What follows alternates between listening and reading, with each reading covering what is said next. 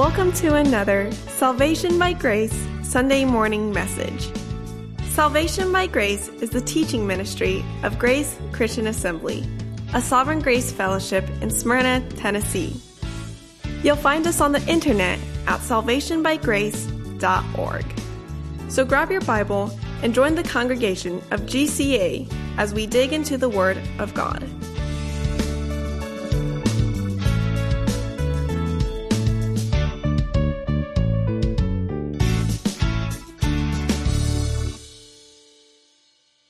Stand for the reading of the Word. This morning's scripture reading is found in Ephesians chapter 4. And one of the benefits of having both scripture and prayer and the duty to preach the message today is you get to pick something that ties in. So this will definitely tie into the message today, so be paying attention. We're actually going to reference back to it in the message. Ephesians 4, verse 1, and we're going to read to verse 16. Therefore I, the prisoner of the Lord, implore you to walk in a manner worthy of the calling which you have been called, with all humility and gentleness, with patience, showing tolerance for one another in love, being diligent to preserve the unity of the Spirit in the bond of peace. There is one body and one Spirit, just as also you were called in one hope of your calling, one Lord, one faith, one baptism, one God and Father of all, who is over all and through all and in all. But to each one of us grace was given, according to the measure of Christ's gift. Therefore it says, when he ascended on high, he led captive a host of captives, and he gave gifts to men. Now this expression, he ascended, what does it mean, except that he also had descended into the lowest parts of the earth? He who descended is himself also he who ascended far above all heavens, so that he might fill all things. And he gave some as apostles, some as prophets, some as evangelists, some as pastors and teachers, for the equipping of the saints, for the work of the service, to build up the body of Christ until all attain to the unity of faith and of the knowledge of the Son of God, to a mature man, to the measure of the stature which belongs to the fullness of Christ. As a result, we are no longer children, tossed here and there by waves and carried about by every wind of doctrine, by the trickery of men, by craftiness in deceitful scheming. But, speaking the truth in love, we are to grow up in all aspects unto him who is the head, even Christ, for whom the whole body, being fitted and held together by what every joint supplies, according to the proper working of each individual part, causes the growth of the body for the building up of itself in love. Let's sing together, The Church is One Foundation.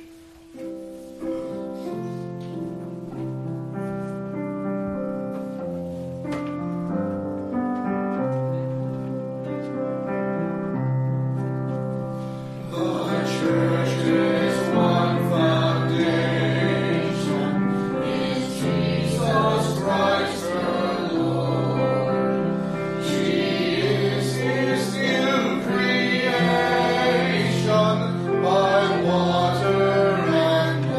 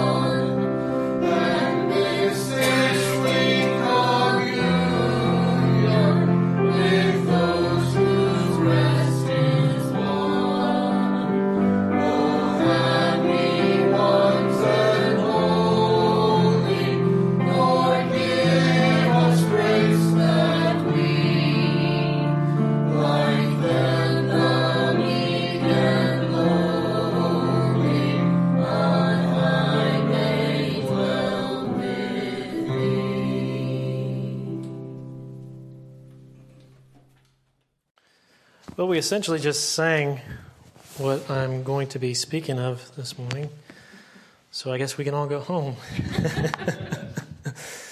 No, I'm going to be reiterating a lot of those points. I do want to speak on the church today, its foundation. So that's the plan. We're going to speak about the church, and let me just say from the beginning, there's much that can be said about the church. It's a broad topic, lots of different areas that we could focus on, dwell on, and get into. But I suppose my primary intention is simply to give you a general sense of thankfulness and appreciation for the church. And I believe there's a sense of appreciation that's gained when we understand the truthfulness of how the church came to be, how it grows, how it's preserved, as well as it provides a contrast to all the world that surrounds us as well. So I think there's much to be gleaned there for us by way of being thankful and understanding what the church is and that it is a blessing to us. And just a fair warning as we start, I have a lot of scripture that we're going to reference. I'll be jumping around a lot. Don't feel like you need to jump to every verse. Hope is that you retain what's said and that it's edifying to you. So before we begin, let's have another word of prayer, and then we'll look into today's study. Heavenly Father, we come again to you, come into your presence with the intention to look seriously into your word. Lord, we know that nothing is possible apart from your Spirit residing upon us. So that's our prayer right now. We pray as we look into your word. We pray as I deliver this message, I ask that you would give me the words to speak. We pray that the words of my mouth and the ears and the hearts of those that hear it would be pleasing in your sight, would be edifying to each other, and that you would be praised. Lord, if anything said in foolishness, if anything is said of opinion, we pray that that would be stripped away from the hearers, but only your truth to remain. That would be sealed to the hearts of each one of the listeners here. So thank you again for this opportunity and receive glory today. In Jesus' name, amen. Kind of the reason that this has been laid on my heart resides from men's group a few weeks ago.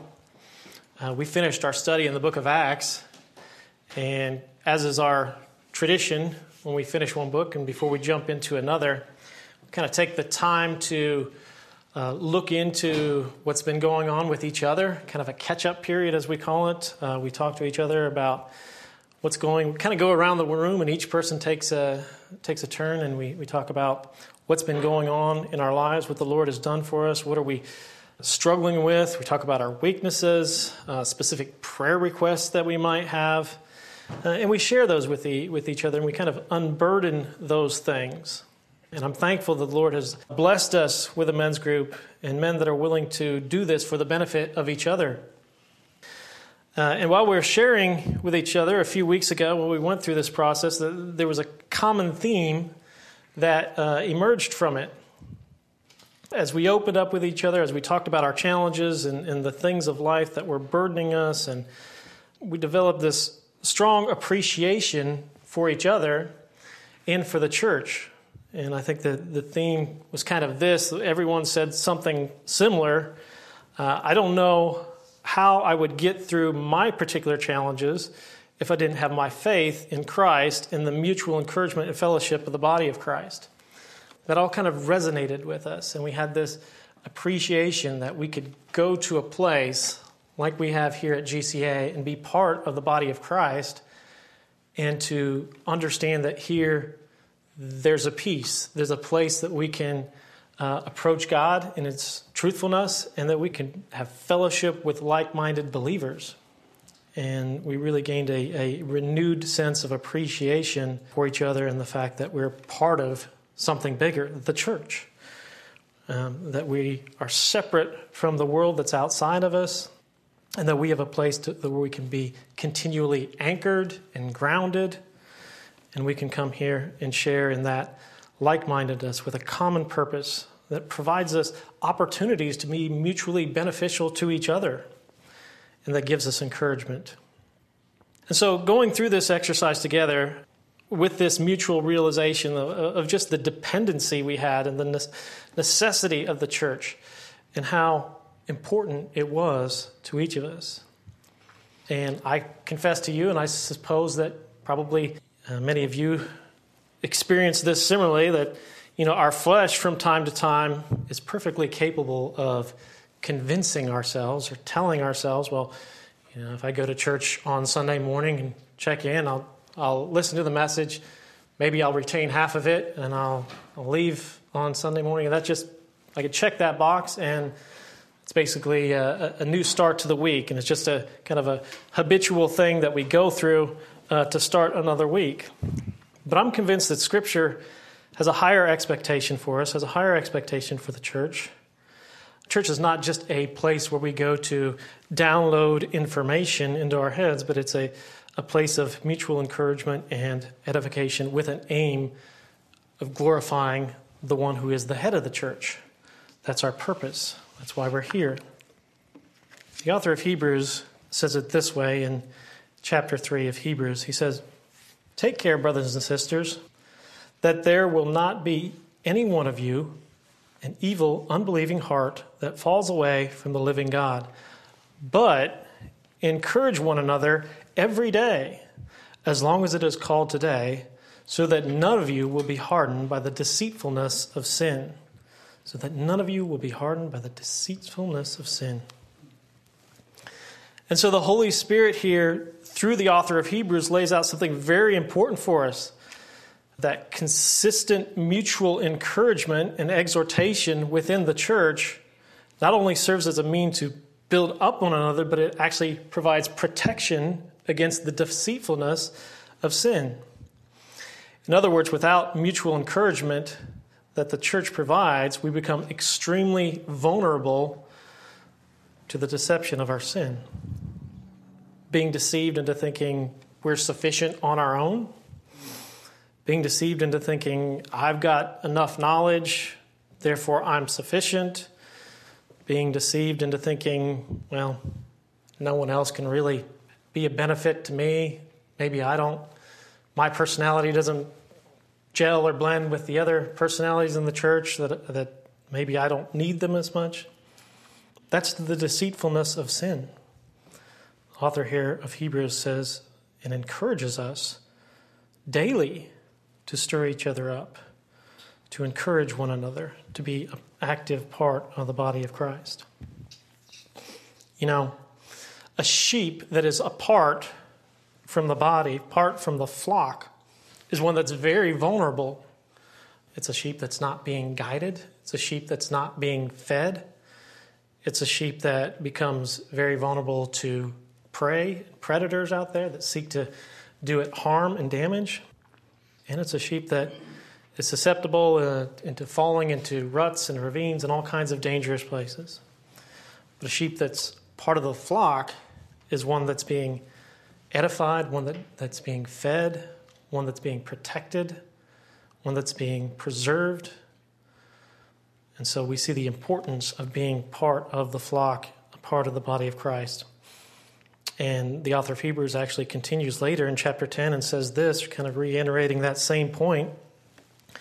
"Let us hold fast the confession of our hope without wavering, for he who promised is faithful, and let us consider how to stimulate one another to love and good deeds, not forsaking our assembling together, as is the habit of some, but encouraging one another, and all the more as you see the day draw nigh." So the scripture here contains an expectation for us within the church that we are to be consistent in our assembly together, and that we are to be mindful, to take thought of how to stimulate one another, both to love and to action and to good deeds. So there's an interdependency within the church, and we read that in Ephesians 4 this morning. We're going to look at that again here in just a minute. This understanding that the body is more healthy when it is together, when it is united, when it is encouraging one another, when we are sharing with one another, when we are bearing one another's burdens. All of that is important. And I think that's kind of what we were experiencing in men's group as we shared with each other. And then we were able to kind of point out what the Lord has done for us, kind of point out our different challenges together. And that served as a way to stimulate all of us together and realize that we're not in this alone. We share some of the same difficulties. And when those burdens are shared together with each other, there's encouragement as well within that. So it's a wonderful thing, and I'm glad to be a part of the men's group for that. And I don't want to just limit that to the men's group.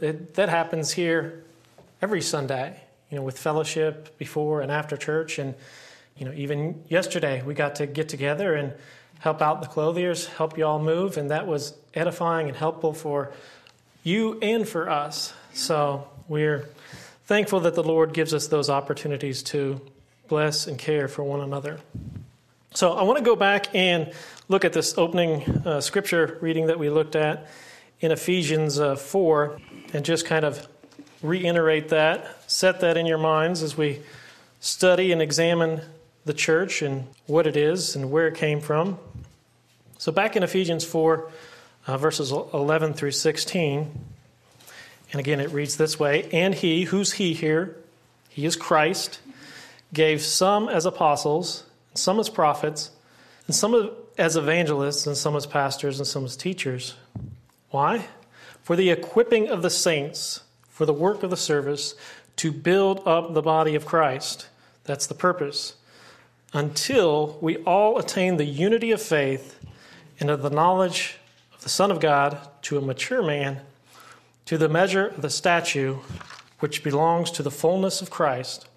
As a result, we are no longer to be children, tossed here and there by waves and carried about by every wind of doctrine, by the trickery of men, by craftiness, by deceitful scheming.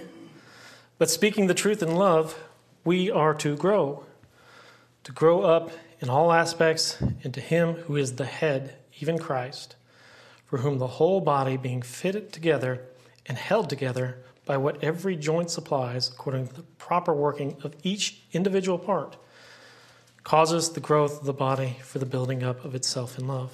That's a wonderful passage. It's a wonderful glimpse of the church and how important all those aspects are. And it's God that establishes those leaders, those overseer roles, and they all serve to grow and to develop the body. With that in mind, and kind of off of that, I want to begin by looking at what is the church, defining the church. And once we have a good handle on that, we can move into some other aspects of the church, like why is the church here? What is it for? What's its goal? So we're going to look at some of those things this morning. The first text I want to look at is in Matthew chapter 16. The reason we're coming here is this is the first mention of the church in the New Testament, Matthew chapter 16. And so we're going to read this passage, and then we're going to define what the church is and start exploring some things about the church. So Matthew chapter 16, we'll be looking at verses 13 through 18. This is a familiar passage to you. This is the passage where Jesus inquires of the disciples, "Who do you say that I am?" And of course, we know the response here. So let's read the text and begin our study into the church. "Now, when Jesus came into the district of Caesarea Philippi, he was asking his disciples, 'Who do people say that the Son of Man is?' And they said, 'Some say John the Baptist, and others Elijah, but still others Jeremiah, or one of the prophets.' And he said to them, 'But who do you say that I am?' Simon Peter answered, 'You are the Christ, the Son of the living God.' And Jesus said to him, 'Blessed are you, Simon Bar-Jonah, for flesh and blood did not reveal this to you, but my Father who is in heaven. I also say to you that you are Peter, and upon this rock I will build my church, and the gates of hell will not overpower it.'" So within this context in Matthew 16, with Jesus asking the disciples who he is, we get the reference, the first New Testament, the first reference in Scripture of the church. And the word here, the Greek word, as we've referenced before, is ekklesia. And that ecclesia, that means assembly or congregation. And within the word ecclesia, there's two compound Greek words that are being used here that help us understand its definition. The first Greek word is ek, meaning out from, and the second word is kaleo, meaning to call. And so we can understand ecclesia to mean to be called out from. And we're going to discuss, as we look into the church, what it is we're called out from and what it is we're called to this morning. But let's look a little bit more at this particular passage in Matthew chapter 16. The first thing we need to know is that Jesus describes the church here as my church. I will build my church. I will build my ecclesia.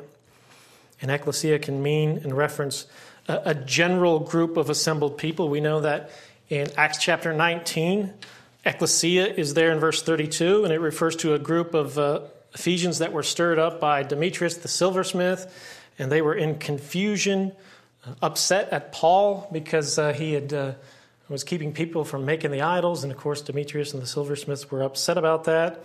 And it says that they were stirred up. The assembly was stirred up at that point. So that can refer to a general assembly. But what distinguishes ecclesia here in Matthew 16 and establishes it more than just the general term for assembly is how Jesus refers to it as my ecclesia, my church. The first thing we need to know about the church to be able to answer is the question, to whom does the church belong? To whom does the church? Who's the establisher? Who's the foundation? And Jesus is clear here that the church is his possession. I will build my church. It's his. 1 Corinthians 6, 19 through 20 emphasizes that. It gives us an indication again who the ownership of the church belongs to, who has the rightful deed of the possession. Paul says in verse 19, or do you not know that your body is the temple of the Holy Spirit, who is in you, whom you have from God, and that you are not your own, but you have been bought with a price. Therefore, glorify God with your body. You've been paid for with a price. You've been purchased. Who is it that has purchased you? How have you been purchased? It's Christ. He bought you. He redeemed you from the slave market, and he paid the heavy price with his own blood. And so he has ownership. He is the one who has the ownership and possesses the church. In the next chapter, in 1 Corinthians there in chapter 7, Paul reiterates this. He says, for he who was called in the Lord while a slave is the Lord's free man. Likewise, he was called while free is Christ's slave. You were bought with a price. Do not become slaves for men. So here Paul is saying, whether you were initially free or whether you're initially a slave, you're now owned by Christ, not men. Regardless of the condition you were in, you are his because you've been bought by a price.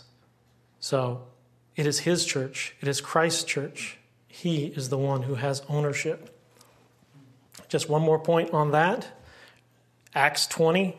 And this is Paul speaking to the elders of the Ephesian church as they came down to meet him as he was traveling back to Jerusalem. And Paul is encouraging them and advising them on how to handle the church there at Ephesus.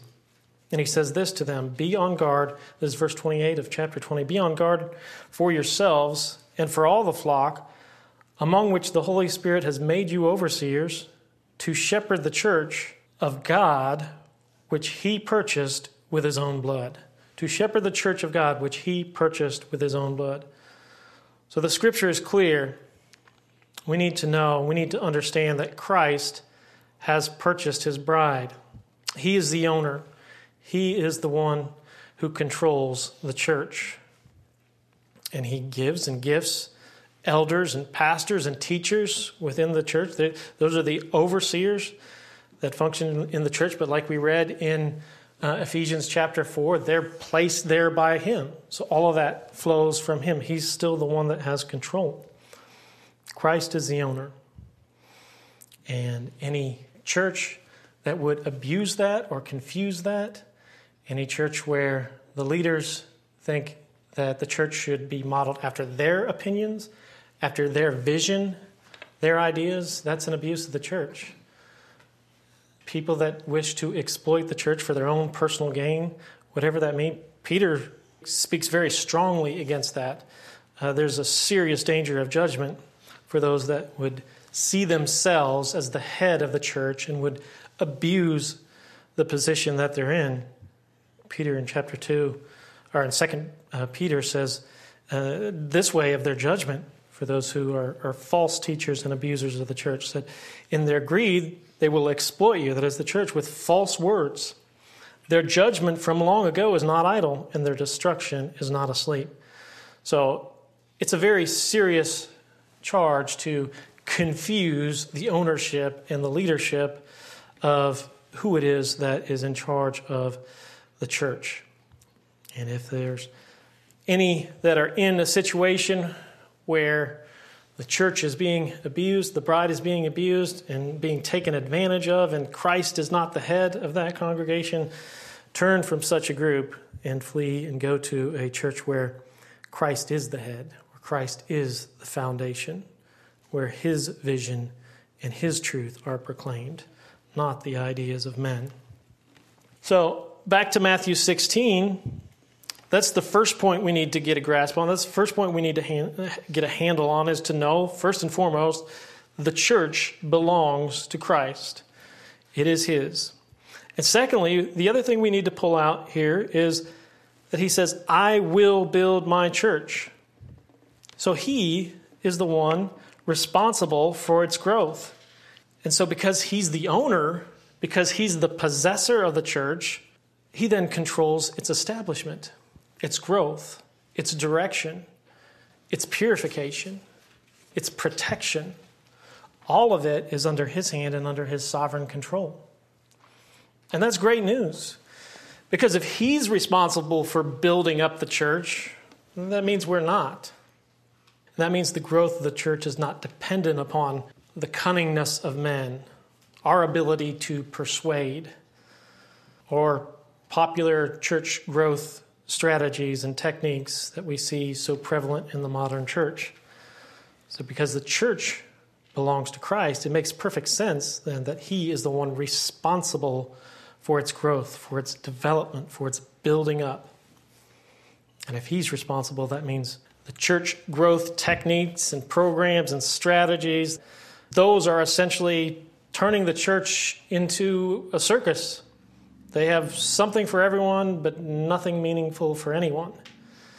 So we need to know the building and constructing of the church is all of him. The other side of that, the good thing about that too, is because it's all of him, because he's responsible for the building of the church and the development, that also means that he can build his church despite our inabilities, despite our weaknesses. Despite all of the many things that we fall so short of, he can still establish and grow his church. He can do it when there's religious freedom. He can do it in times of persecution and trouble as well. He's going to grow his church regardless of the conditions that men wish to implement onto the church. He will grow his church. We know this is true from the foundation of the church. If we go back to Acts chapter 2, we know here in Acts chapter 2, this is when the Holy Spirit comes to the church at Pentecost. The Lord say there, Acts chapter 2, verse 47, and the Lord was adding to their number day by day those who were being saved. So it's very much the Lord who is growing the church. He's the one adding to the number. He's the one responsible for its growth and development. And while we're here in Acts 2, I just want to touch briefly, this is the area, this is the scripture, this is the the part of Scripture where we know that the Holy Spirit came at Pentecost and the church was established from that, and we understand the modern church to be built off of that. We know in the rest of the book of the Acts, the church develops first to the Jews and then also to the Gentiles because of that. So we really understand this portion of Scripture to be kind of the beginning of the church.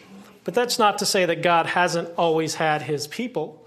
We know that Paul says in Romans 11 that God has always had his people. He refers to it in Romans 11 as a remnant according to God's gracious choice, and gives the example of God preserving for himself 7,000 who didn't bow the knee to Baal in Elijah's day. So God has always had his people. He's always had his remnant. But we do understand that with the Holy Spirit coming at Pentecost, the church as we know it, from there it developed. And so the Lord added to the number of the church as many as he saw each day. And he continues to do that throughout the book of Acts. He's the one responsible for the growth. He's the one who develops. And again, we saw that same thing when we looked at Ephesians 4. He's the one. He's the one who gave the apostles and the prophets and the evangelists, the pastors and the teachers. And he gave them for the equipping, or that's the perfecting, the maturity of the saints, for the work of the service and the building up of the body of Christ. So God is the one who establishes these offices, these ministries that allow and cause the growth and the maturity and the equipping, the building up, that is the perfecting of the body of Christ. I want to speak a bit on the perfecting, the maturity of the body of Christ, and to know for sure that he is the one who does that. He is the one who matures and grows both the church as a whole, but also each individual. If you'll remember in Galatians chapter 3, what we're going to look at, in this passage, the church of Galatian had been infiltrated by legalists, and Paul wrote them a very stern letter about that. And he says this about perfecting, or how one is perfected, in chapter 3. After calling them out for their foolishness, he says this is the only thing I want from you to know. Did you receive the Spirit by works of the law, or by hearing with faith? Are you so foolish? Having begun by the Spirit, are you now being perfected by the flesh? It's a rhetorical question. They're not being perfected by the flesh. They're being perfected by the Spirit, by the work of God, by the work of the Holy Spirit in them. Having begun by the Spirit, continue in the Spirit. There's nothing we can do, there's nothing our flesh can do to itself to improve or to perfect itself. There's no human effort that can improve the flesh. But only Christ, through his Spirit, is capable of building and growing and maturing the church, both in the sense of the church as a whole, but individually as well, for the maturity and the growth of the individual. Being confident of this very thing, that he who began a good work in you will perfect it until the day of Jesus Christ. That's in Philippians 1, verse 6. And again, just to underscore the responsibility and who it is that's responsible for the growth, the development, the maturity of the church. Paul, 1 Corinthians 3, when he talks about his ministry, says, I planted, also talks about Apollos. Apollos watered, but who is it that gave the increase? Who is it that caused the growth? God caused the growth. So, are you getting a sense for who's responsible for the growth and the development of the church? I hope that you are. Those scriptures are clear. So, from this passage in Matthew 16, we can understand, first and foremost, what the church is, its definition, and then who has ownership of the church, and who is building the church. But there's one more point to draw out here concerning the church, because Jesus said, I will build my church, and the gates of hell will not overpower it. The gates of Hades will not overpower it. We understand how Christ is the owner, he's the head, he's the builder, but also he is the protector, the one who preserves and protects his own bride, the one who protects his own bride. And isn't it wonderful to know that we can have great confidence to know that the greatest forces, the greatest spiritual forces that wish to come against us do not have the power to do so. They can't tempt us or draw us away simply because of the strength that he possesses in preserving his own. That's wonderful news for us. It's wonderful to know that we're not responsible for the growth of the church. He is. And it's wonderful also to know that he's the one who protects and preserves. Jesus, in his prayer to the Father in John chapter 17, says this in verse 15, I do not ask you to take them out of the world, but to keep them, that is to preserve, that is to protect them from the evil one. So he is the one who protects and preserves the church from all that would come against it. He's determined to protect his own because he paid a great price, the greatest price he paid for his church. And so he is going to be sure to preserve and to protect it. Again in John chapter 10, Jesus says this, my sheep hear my voice, and I know them, and they follow me. I will give eternal life to them, and they will never perish, and no one will snatch them out of my hand. My Father, who has given them to me, is greater than all, and no one is able to snatch them from my Father's hand. I like that. I like the fact that no one is able to take the purchased possession from the hands of the Father. They're held securely, clutched in his arm. Nothing can come against it. That's preservation. That's grace, is what that is.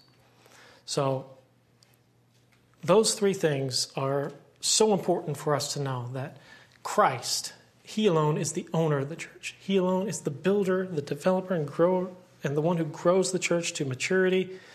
And he alone can protect it for all that would come against it.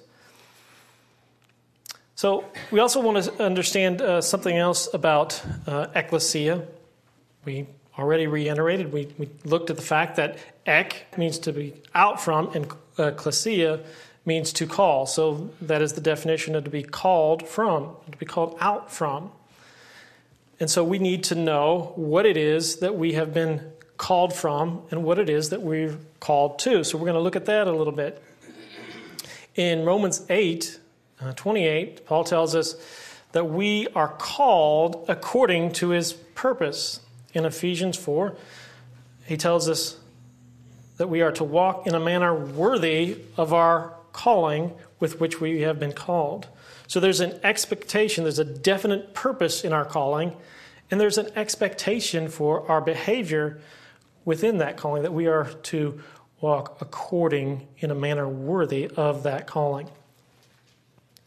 So when we're trying to understand what we've been called from and what we're being called to, 1 Peter actually gives us a nice kind of simple explanation of that. In 1 Peter 2:9, he says, gives us kind of plain understanding of what it is we've been called from and what we've been called to. Peter says, the reason we're his possession is so that we may proclaim the excellencies of him who has called us out of darkness into his marvelous light. So God has called the church from the domain of darkness to the kingdom of light, from one to the other. And the two are complete opposites, complete opposing kingdoms, calling us from darkness to light, called from the domain of this world into his glorious kingdom. Because we're Christ's possession, because we're his church, he has called us out from the domain of darkness.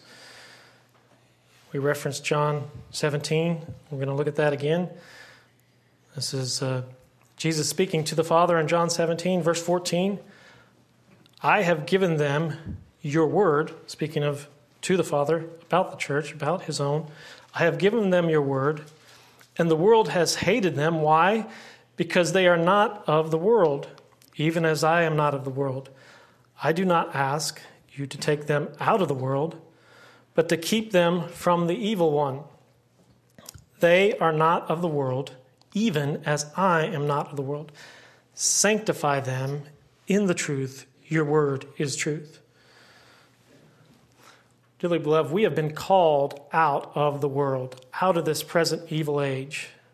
We're not to consider ourselves as part of it. And the result of being in Christ is to be not of the world. And the result of that is that the world is going to come against you. The world is going to hate you for that, just as it hated Christ. So we are to expect that. We're to expect difficulty and challenges and hatred from the world because it hated Christ. Jesus said that in John 15. If you were of the world would love its own.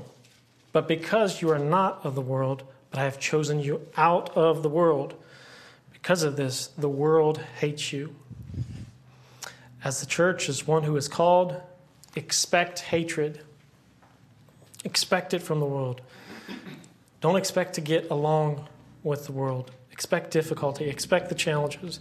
Expect not to get your way, because we've been called from the world to his glorious kingdom.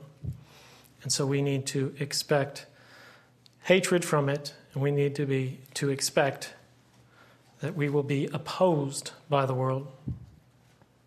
And we're not to be partakers. We're not to be friends with the world. We're called to be sanctified, to be set aside from the world for a holy use. Listen to this that James says in James chapter 4. Do you not know that friendship with the world is hostility toward God? Therefore, whoever wishes to be a friend of the world makes himself an enemy of God. Wow, that's very serious. To recognize that friendship with the world is to be an enemy with God. And it's easy for us to think that, well, the world's not that bad. I can play in the world. I can do this. I can get away with that. You know, the world is neutral. Our flesh can deceive us in that way. But here it says it's not neutral. It's not something that just can be shrugged at or winked at. It's literally hostility towards God to be friends with the world. And it is in direct opposition of God. Our flesh is deceitful. As we read earlier, the deceitfulness of sin. And it desires to engage with the world. It likes the world's way of thinking. It likes to placate itself. It likes to avoid confrontation. It likes to appease and please all men. And yet that is not what we are called to do. We're called to be separate from the world. If we go back to, and this is just fascinating to me, if we go back to Matthew chapter 16 and the passage that we looked at with Peter and Jesus complimenting him about how he knew that, and actually called him blessed because he knew that Christ was the Son of the living God. Of course, it was revealed to him from heaven, not from the intuition or intellect of men. But it's very interesting to see after Jesus gives him these compliments and says that he has the keys to the kingdom and says that he is going to be given this authority. What happens just this is like Peter's greatest moment in this particular period, but what happens in the next few verses just shortly after that is fascinating. So starting in verse 21, picking up the story from this after Peter is complimented, what happens next? Verse 21, from that time Jesus began to show the disciples that he must go to Jerusalem and suffer many things from the elders and chief priests and scribes, and to be killed, and to be raised on the third day. Peter took him aside and began to rebuke him, saying, God forbid, Lord, this shall never happen to you.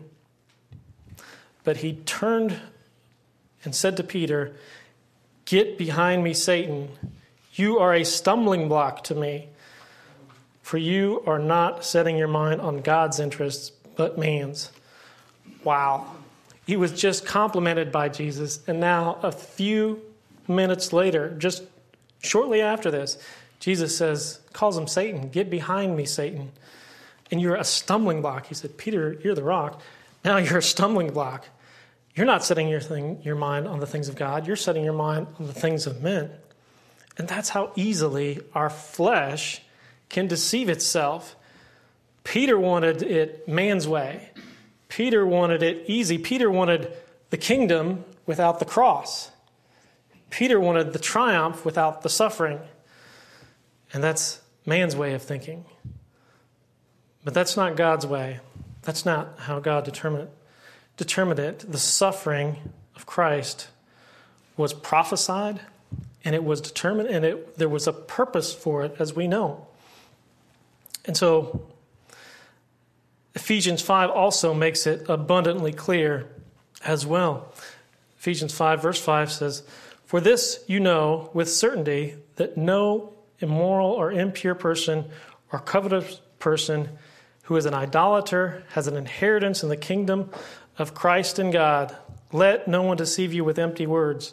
For because of these things, the wrath of God comes upon the sons of disobedience." So here, therefore, do not be partakers with them. Be set apart, be sanctified, calling you out of the world. Do not be partakers with them. For you were formerly darkness, but you are light in the Lord. Walk as children of the light. So we are called out of the world, called from darkness to light. That is what we are called with, and that is a holy calling. And I hope you're seeing it as a holy calling, because it is. And it's very serious. God is very serious about his possession and preserving its purity. And he deserves a pure and holy bride. 1 Thessalonians 4:7 says, "For God has not called us for the purpose of impurity, but in sanctification. He's called us to be set aside for his holy work, not for our impurity, not for pursuit of the flesh." 2 Corinthians 6 underscores this again. Do not be bound with unbelievers. That's pretty straightforward. That's pretty simple. That's pretty clear. Do not be bound with unbelievers. For what partnership has righteousness and lawlessness?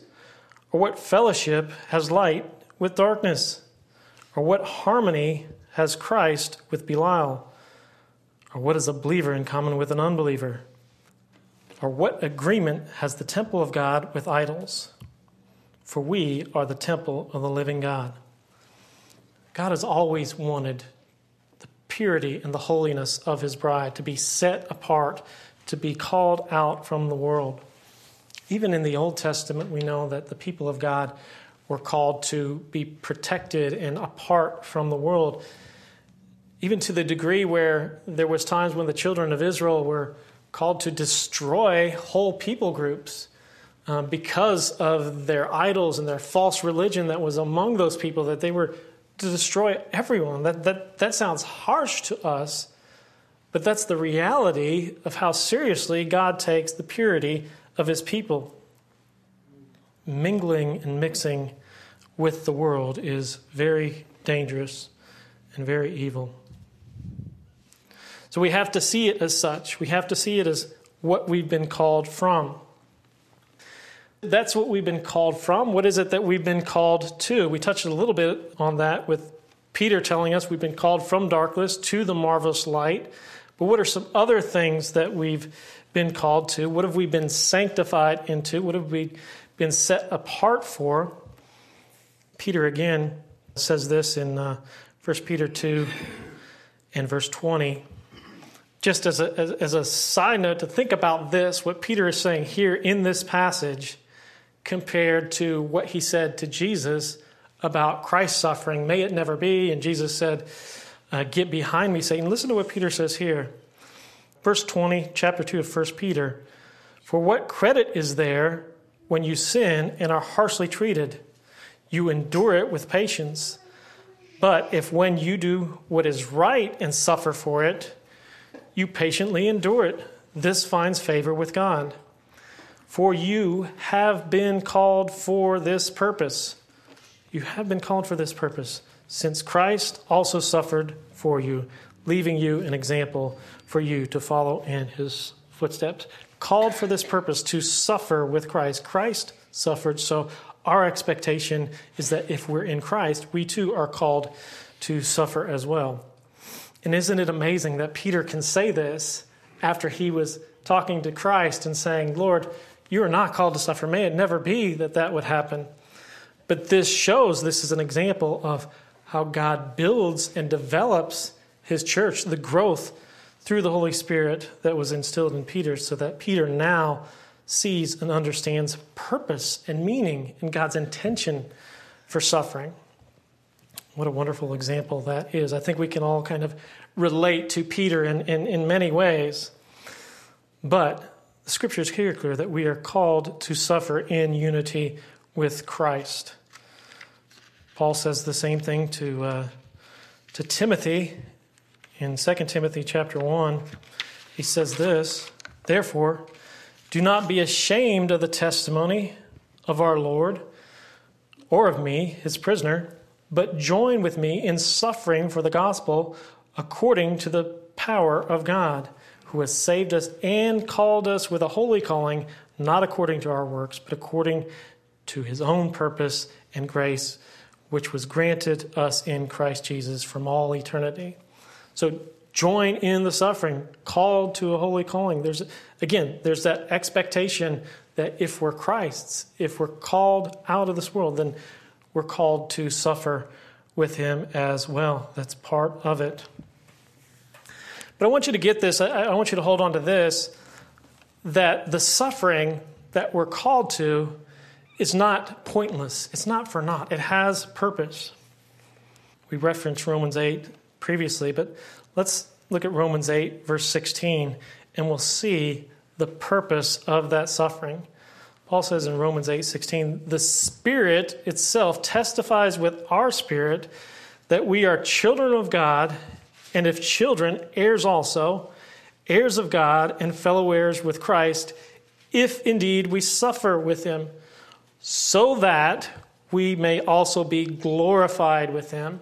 The suffering is necessary for the glorification.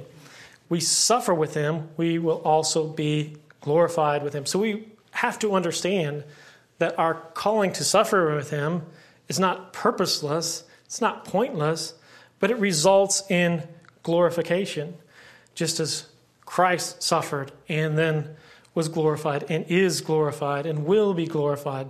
So too, if we are in him, if we suffer for his sake, we too will be glorified with him. And that's a wonderful promise that we have. Hold on to that when we are in times of suffering, to know that there is glorification tied to it. I'm happy about that. And just to look at another verse about what we're called to and what the expectation of the church is, I want to look at 2 Thessalonians 2, starting in verse 13. And this is a wonderful sequence that articulates kind of step by step what God's purpose is in his calling and choosing of his church. It lists it out, and it's a wonderful sequence here in verse 13. Paul says, but we, he's writing to the church at Thessalonica, so he says, writing to the church, but we should always give thanks to God for you, brethren, beloved by the Lord. Why, Paul? Why should we do that? Why should we give thanks to God? Because God has chosen you. When, Paul? When did God choose us? From the beginning, he says. For what reason did he choose us, Paul? He says, for salvation.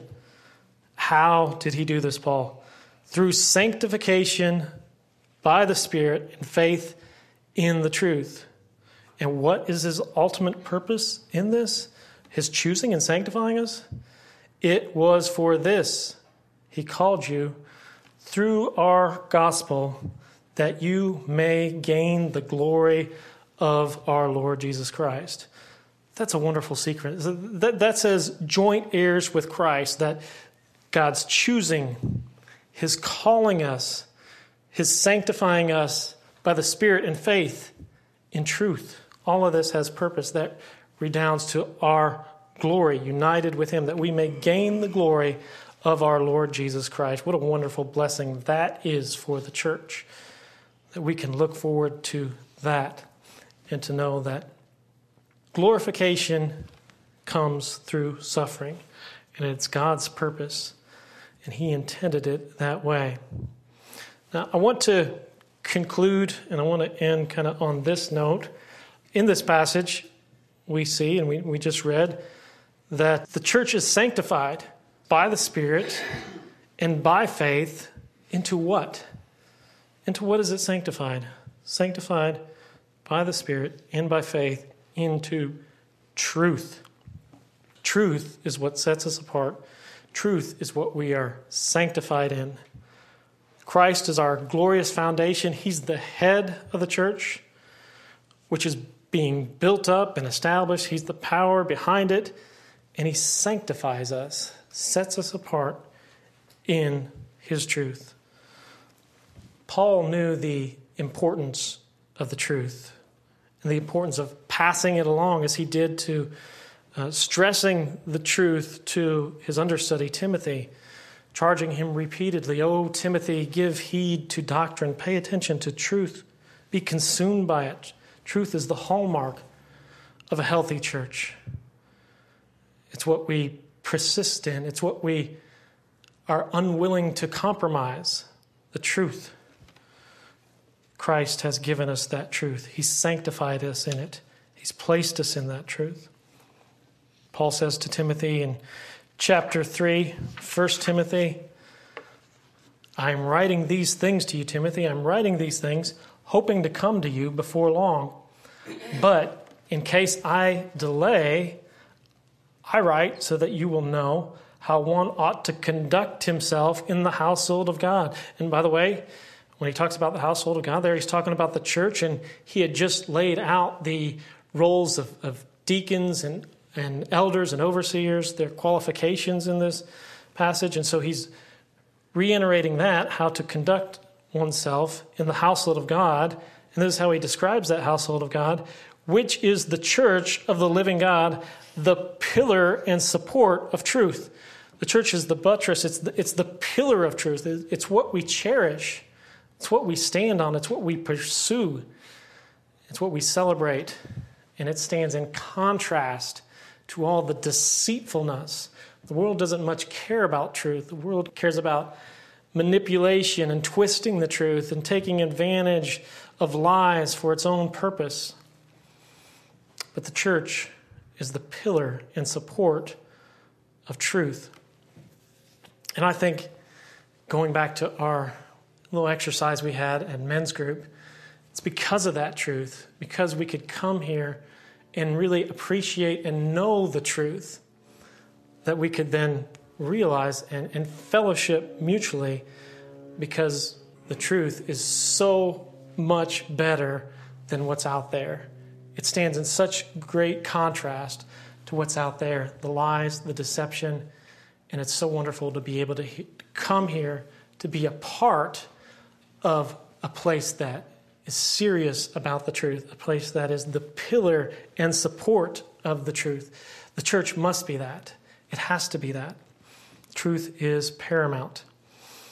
When we have that truth, when we stand on that truth, we can look at the things of the world. We can receive the distress and the tribulations of the world and know that we can get through that because of Christ, because of the truth that he has given us, because of the hope of his truth. There's a solace here. There's an encouragement. There's a joy here. There's a hope, even in difficulty. Perhaps because of difficulty. Because he, the king, is here. This is his enterprise. He's the one building it. He's the one who owns it. He's the one who establishes it. And he's guiding and using and working with the church for his purpose, for his glory. And we get to benefit in that. Scripture informs us that the world is passing away and all its lusts with it.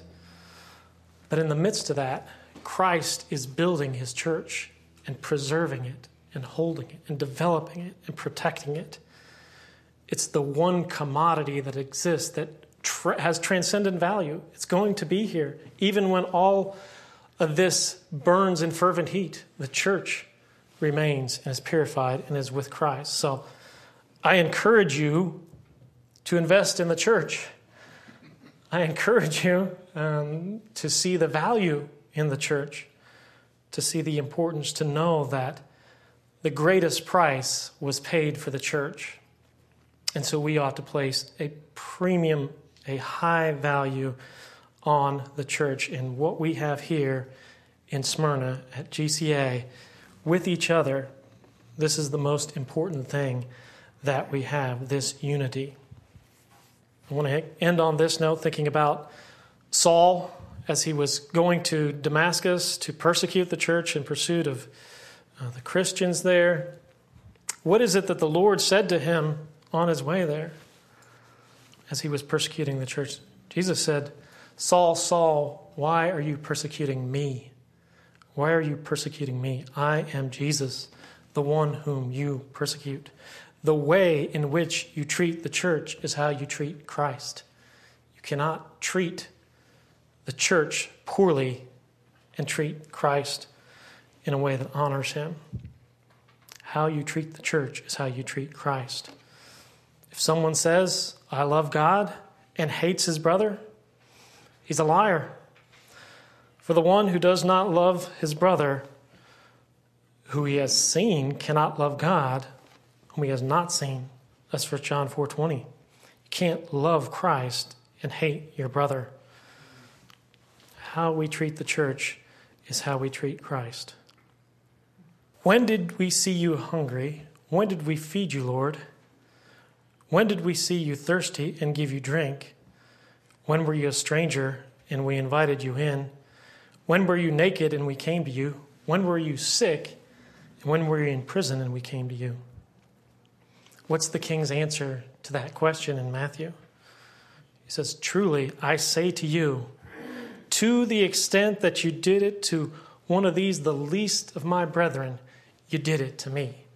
So how we treat his brethren, how we treat the church, how we treat those who are the Lord's, it's how we treat him.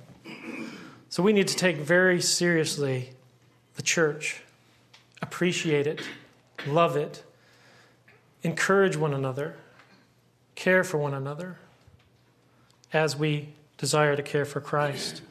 This is his purchased possession, paid with a great price. So we need to cherish her. We need to love and care for her, the bride. Let's end there. I want to end with a word of prayer. Father God, we're thankful for your purchased possession, to be called, to be chosen, to be a part of that. The great blessing that is tied to that.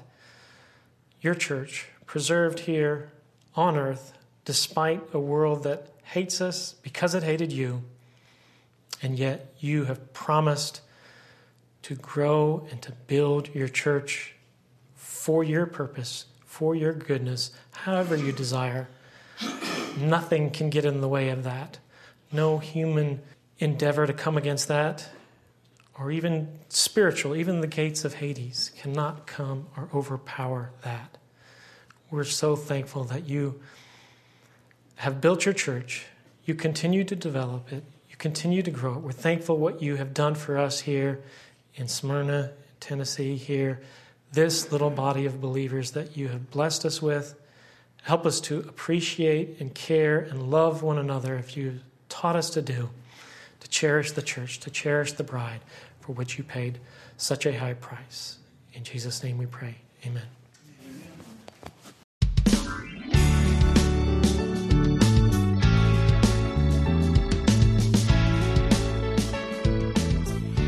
Thank you for listening to this week's Salvation by Grace Sunday morning message. We encourage you to visit our website at salvationbygrace.org for books, Q&As, and our ever-expanding archive of audio sermons. And we invite you to join us next time when we gather around the Word and study the sovereign grace of God.